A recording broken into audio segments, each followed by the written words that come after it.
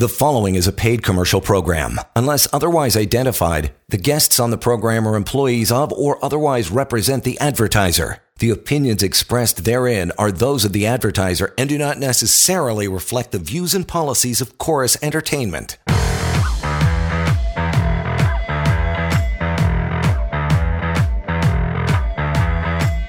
Welcome back. We are Employment Law Show. Good to have you along, and it is another half hour of knowledge for you. It's absolutely free. There's plenty of time to reach out as well. Chris Justice is your guy here, courtesy Samfiru Tumarkin LLP, happen to be the most positively reviewed law firm in this country from coast to coast to coast, so you can reach out anytime to Chris and his team, always ready for a chat, education, and resolve some issues you're having with your employer, or if you're an employer, feel free to ring them up, 1-855-821-5900, help@employmentlawyer.ca, and the website built and constructed around your convenience, pocketemploymentlawyer.ca. Within that, you will find the severance pay calculator. That has been around probably for close to 8-9 years now. Over 2 million people have used it and at least checked it out to see what their severance offer should be. Get much more of an accurate prediction, or at least number of what your severance should be, and that can be found again at pocketemploymentlawyer.ca. Going to get into our topic of 3 key things to look out for on your employment contract. That is coming up, Chris, but we always start off with the case of the day. Brother, what do you got?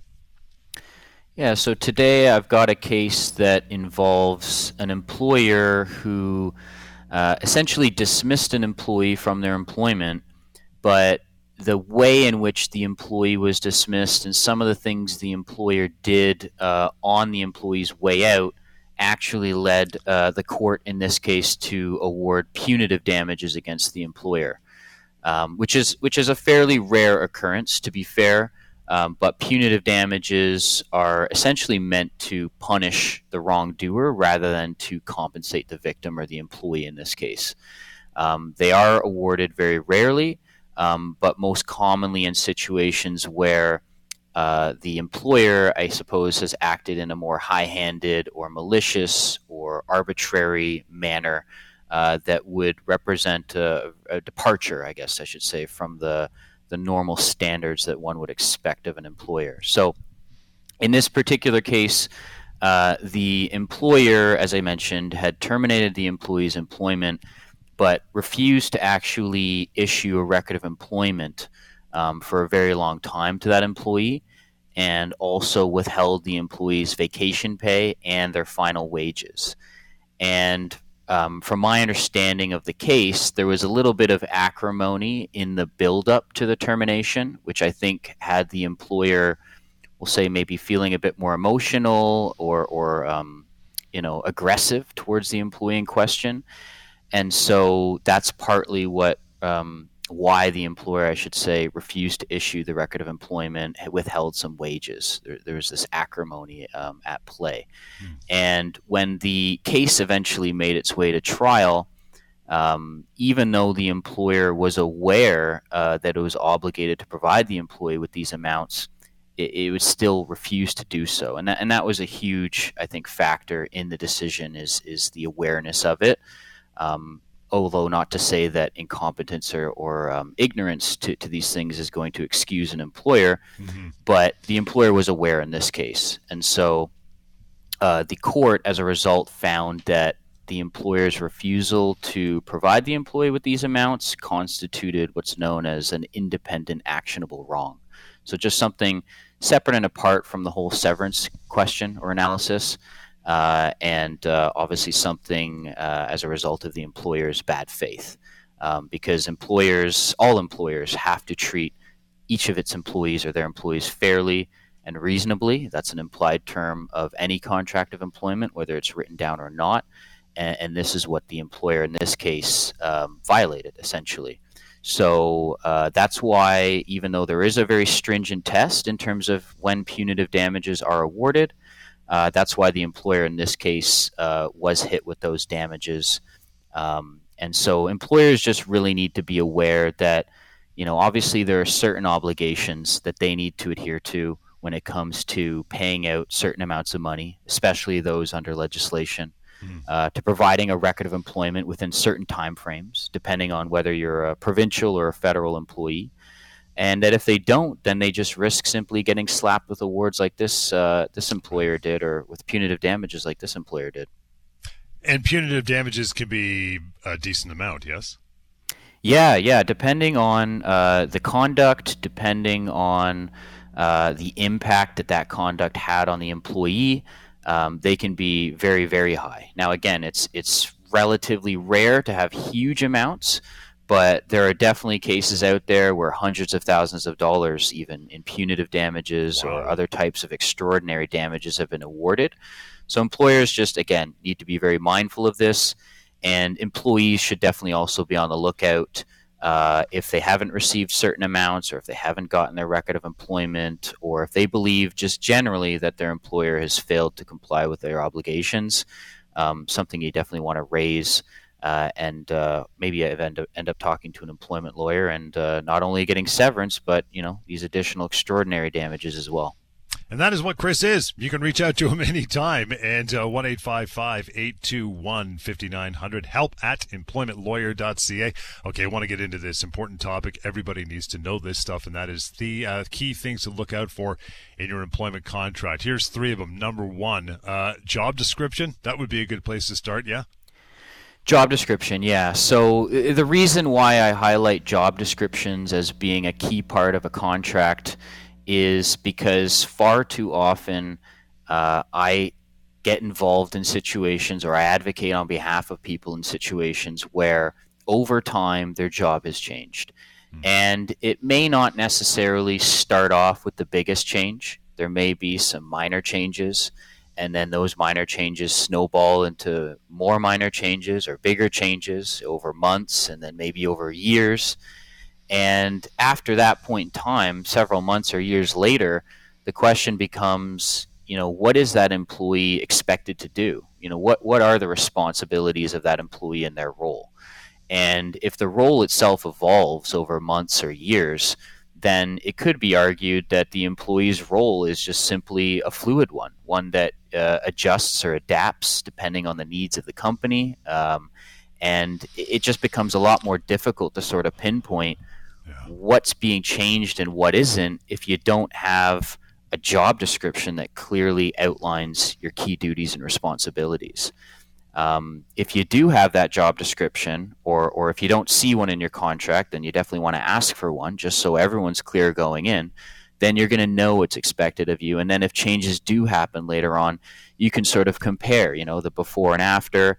And if those changes do represent a significant, departure from what you're used to, you're going to have more of a leg to stand on in terms of, saying to your employer, hey, wait a minute, didn't sign up to do this. Right. This isn't in my job description. And your employer is going to have to make a decision at that point. And depending on what that decision is, you could find yourself in a situation where you've been constructively dismissed, where now you're looking at potential years of severance for your employer's failure to just have you do what was expected to you to begin with. Again, talking about key things to look out for in your employment contract. Second one is reference to any external policies. What do you mean by that? Yeah, so a lot of times I'll talk to people who get a contract. Maybe it's a page or 2 or 3 long, and the contract will refer to an addendum or an appendix, or please see attached Schedule A, B, C. The contract may reference bonus plans or pension plans or benefit plans, code of conduct. I mentioned regarding anti-harassment, bullying, those types of plans. So first of all, you just generally want to understand all these sorts of plans. So if there's anything referenced in the contract you're being asked to sign that you actually haven't seen before, you're going to obviously want to make sure you get a copy of that. It's very reasonable to request that and review everything in totality, especially if your employer is going to essentially make an argument that all of these external policies or plans form part of the terms of your employment, even though they may not be clearly set out in the contract you actually signed. So I think transparency is always important, but when it comes to being transparent as well on things relating to your compensation, I mentioned bonus plans, pension plans, benefit plans. you may sign a contract thinking that you're expecting a $50,000 a year bonus on top of your $50,000 base salary. Right. But then, after you join the company and upon, finding out later on, you discover that the odds of you actually hitting those metrics for the bonus are extremely low. And that on the face of it, it could look good. But when you break down sort of how the bonus structure is set up, there's really no realistic hope of you getting that money. So those are some of the reasons why I think it's important, of course, to sort of look at these policies. There's another situation that will often come up as well, where an employer will give a contract to somebody, and whether it's in the contract or not, the employer will tell the employee that there's a handbook, this employee handbook or this employer handbook. And a lot of times this handbook is not really much of a handbook because it's, could be 100, 200, 300 pages long. And I've seen a lot of times employers try to incorporate the handbook, again, as part of the terms of the employee's employment. And a lot of times these employers have a very tough time doing that. Employers should be including everything in the contract that gets signed and not, after the fact be saying, oh, there's this other policy that is forming the basis of your employment. That's going to be a tough hurdle for the employer to get over. But as an employee, again, you just want to make sure that you know exactly what you're getting into, exactly what's expected of you before you sign anything. And as an employee, you should also know that if you sign a contract and then, let's say, a month later get a handbook, your employer very well may not likely be able to rely on that. So don't assume that your employer, if they're coming to you saying, this is in your handbook, you have to do it, or this is what we're going to give you because it's in the handbook, it's set out in the handbook. Don't assume as an employee that that's actually the case, especially if that's given to you well after you've signed the initial contract to begin with.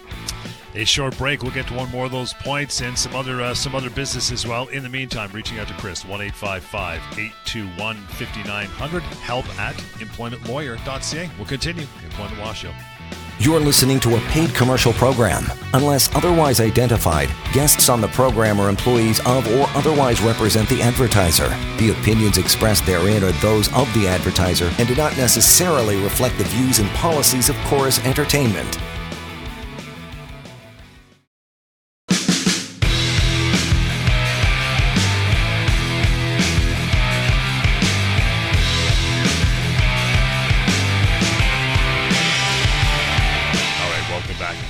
Show a few minutes to go. Thank you so much for tuning in again.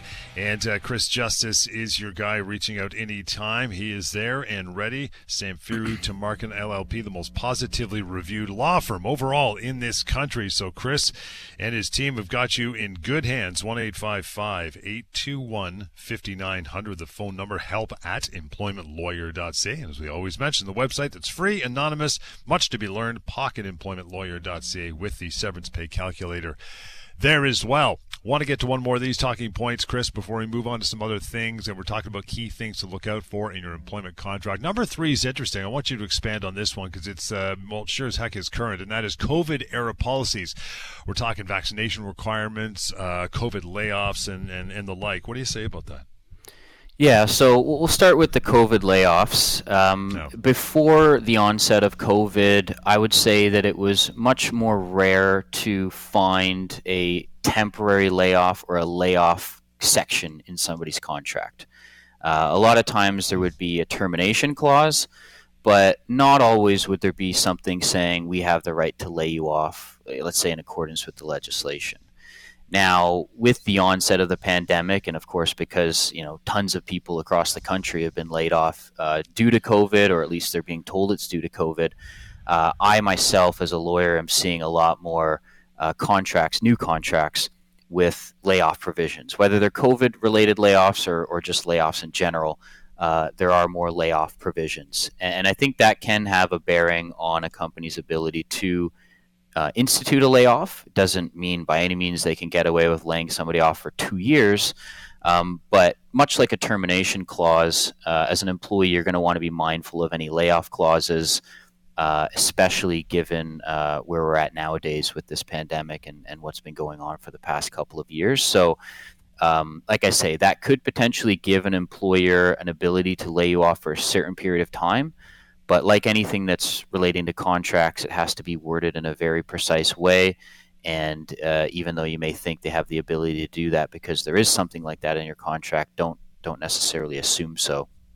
So that's what I'll say on the layoff part. As far as vaccination stuff is concerned, obviously, a lot of people I've spoken to have lost their job, or they've been put on an unpaid suspension for not getting vaccinated, and we're still kind of the legal bar, that is, trying to figure out where the courts are going to land on a lot of this. Although in my view, for the most part, if you've lost your job due to not getting vaccinated, you are likely entitled to some severance. But as far as someone starting a fresh job, I wouldn't be shocked to see there be, from the outset, a requirement that they get vaccinated.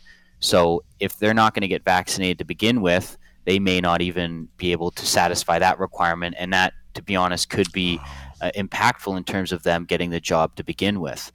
Now, let's say they are vaccinated, or they're not necessarily opposed to being vaccinated, and vaccinations are a requirement of their employment and have been included in the contract. Generally speaking, as an employee, you just want to take a good look at that as well. For example, you may think that because you are double or triple vaxxed at this point, that your employer is not going to ask you to get vaccinated again. Or maybe you are opposed to getting a fourth shot, for example, but your employer has put in a vaccine policy, which perhaps leaves open the possibility that they can come to you and ask you to do that or whatnot. So this is kind of an evolving thing. I haven't seen too much of this yet, but I think it may be something that will become a trend. And again, I think just a matter of employers trying to err on the side of caution and give themselves as many outs as possible. You want to keep a lookout for those kinds of policies or sections within the contract as well. It's amazing, the COVID era policies. There's language that never was around 2 years ago. Crazy. Yeah. You know what I mean? I know exactly. And one other thing, actually, I just wanted to mention regarding COVID era policies has to do with the remote working relationships. So since the onset of the pandemic, many people have been working from home. Some employers are fine with that arrangement continuing. Some employers prefer there to be a hybrid policy where maybe part of the time you work from home, part of the time you come into the office. And then some employers, even though they may have accommodated you by having you work from home for, say, the last 2 years, are now just insisting that you come back and work full-time in the office. And so obviously if there's something in a contract that sets out that kind of arrangement, how they want to do things, especially if you're going into a new employment situation, you'll definitely want to be mindful of that. If you're in an existing employment situation and your policy may be silent on work from home relationships, even though you may have been working from home for the last 2 years, as an employee, don't assume that you can continue to do that. I know it may seem like it makes sense that, I've been working somewhere for 2 years. Now my employer is requiring me to come back in, but I can do 100% of my job from home. So why do I need to go back in? I don't want to go back in. Can I just say, no, I want to stay at home?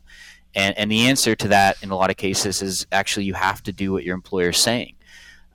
If it is a term of your employment that you can work from home indefinitely, and that may actually require something being put into a contract, then that might be one thing. But if that's not there, if that doesn't exist, then there are definitely circumstances where your employer can have you come back. And if you don't, you could potentially be seen as having abandoned your job or, resigned, or basically just be in a situation where now you have very little hope of getting severance in that case. So you don't want to say anything too hastily to your employer if they demand that. And that's another situation where you want to get in touch with an employment lawyer to make sure you do everything correctly.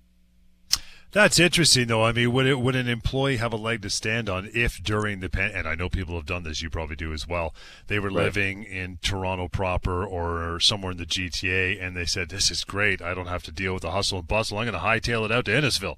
We're moving to Orangeville. And all of a sudden now it's like, guess what? You're coming down to, Bay and King, that's where you work in Toronto, so pack up your stuff. And they're going, wait, what? It's $2 a liter, now you got to come back to work every day? Hold on. I've been at home for 2 years. How can you do this? Do they have a leg to stand on? Yeah. It's a good question because, again, this is all sort of still evolving. I think, first of all, if you're an employee who's considering moving a far distance away from where your office is located, let's say, I would say it probably makes best sense to touch base with your employer on that first. If you move sort of unbeknownst to your employer, that could definitely pose some additional issues. If you raise it in advance and your employer, let's say, is okay with it, and then later on your employer says, no, we want you to come back down to the office at Bay and Queen or whatever, and you're up in Innisfil, well, I would imagine there's going to be some sympathy shown towards your way in terms of the sequence of events that happened before that. And I would say that at the very least, your employer would need to be reasonable and fair in the circumstances. And I think it'll depend on each set of circumstances as far as to what degree does your employer need to accommodate you. Certainly, if you're working from home for reasons, let's say, relating to childcare commitments, as an example, that would definitely be one exception to the general rule, as far as there being more of an onus on your employer to accommodate in those circumstances. But if it's simply a matter of you just moving elsewhere, maybe not related to, let's say, anything that's protected under human rights legislation, I think it'll come down just on a case-by-case basis. I mean, I'd like to think that, someone doesn't need to uproot their life for a second time, let's say, and go back into downtown city kind of thing, especially if they can do their job from home. So I think there would be a bit more added pressure on the employer to accommodate a situation like that, even if it wasn't, say, due to childcare commitments, if that employee is in fact able to do, the vast majority of all of it from home. Yeah, not to mention the fact that, can they afford to move back in with the real estate prices before they left? But I mean, that's a completely different show for a different day, which we'll maybe cover if you get into real estate, Chris. We'll try that one down the road. I mean, maybe 6 months, a year from now, we'll be seeing some cases that hit the courts where this very issue's considered, and it'll be interesting to see kind of how things shake out. And I think it will just depend on each case by case basis. Yeah, and the flexibility and elasticity of your employer, too, with what they're allowing you to do, right? Yeah, they may be cool with it. Exactly. Yeah. I want to get into an email here in the last few minutes of the show. Sean says, hey, Chris, my employer decided to scrap the bonus plan for all employees. I usually get $10,000 a year bonus. What can I do? Yeah, so that could definitely be considered a constructive dismissal, which is essentially where there's a significant change to the terms of your employment.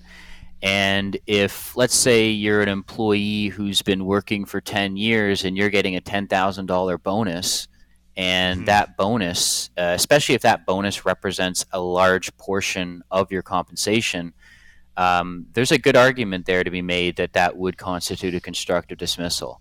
Like a lot of things, it could come down to what the previous bonus plan said. There might have been like a provision in the plan that, for example, allowed the employer to make changes to the plan, perhaps upon being given reasonable notice or for some other circumstances. Discretionary bonus, yeah. Well, yeah, I mean, that phrase, discretionary bonus, a lot of employers will say, oh, we put in the word discretionary into the contract, so therefore we can, just do whatever we want, willy-nilly, take it, implement it, change it. And what I will say to that is that employers cannot assume that's the case. Unfortunately for employers, no matter how hard some of them try in, we'll say, trying to structure the bonus in a way where it benefits them, it just doesn't work out. But that's not also to say that it's not possible. I just think it's very difficult from the law's perspective to do that. And again, I think that if you're someone who's got a very big bonus and you lose that bonus and say year after year you've gotten it, so it's reasonable for you to expect it, then that could definitely constitute a constructive dismissal and should be something you talk to an employment lawyer about. And I think Clark will be doing that before the next round of Christmas vacation. But we'll take it from there, pal. Chris Justice is your guy. You want to reach out anytime now that we're wrapping her up. 1-855-821-5900 is the phone number. Email help@employmentlawyer.ca. And then finally, the website you can go to for all matters, pocketemploymentlawyer.ca. We'll catch you next time on the Employment Law Show. The preceding was a paid commercial program. Unless otherwise identified, the guests on the program are employees of or otherwise represent the advertiser. The opinions expressed therein are those of the advertiser and do not necessarily reflect the views and policies of Chorus Entertainment.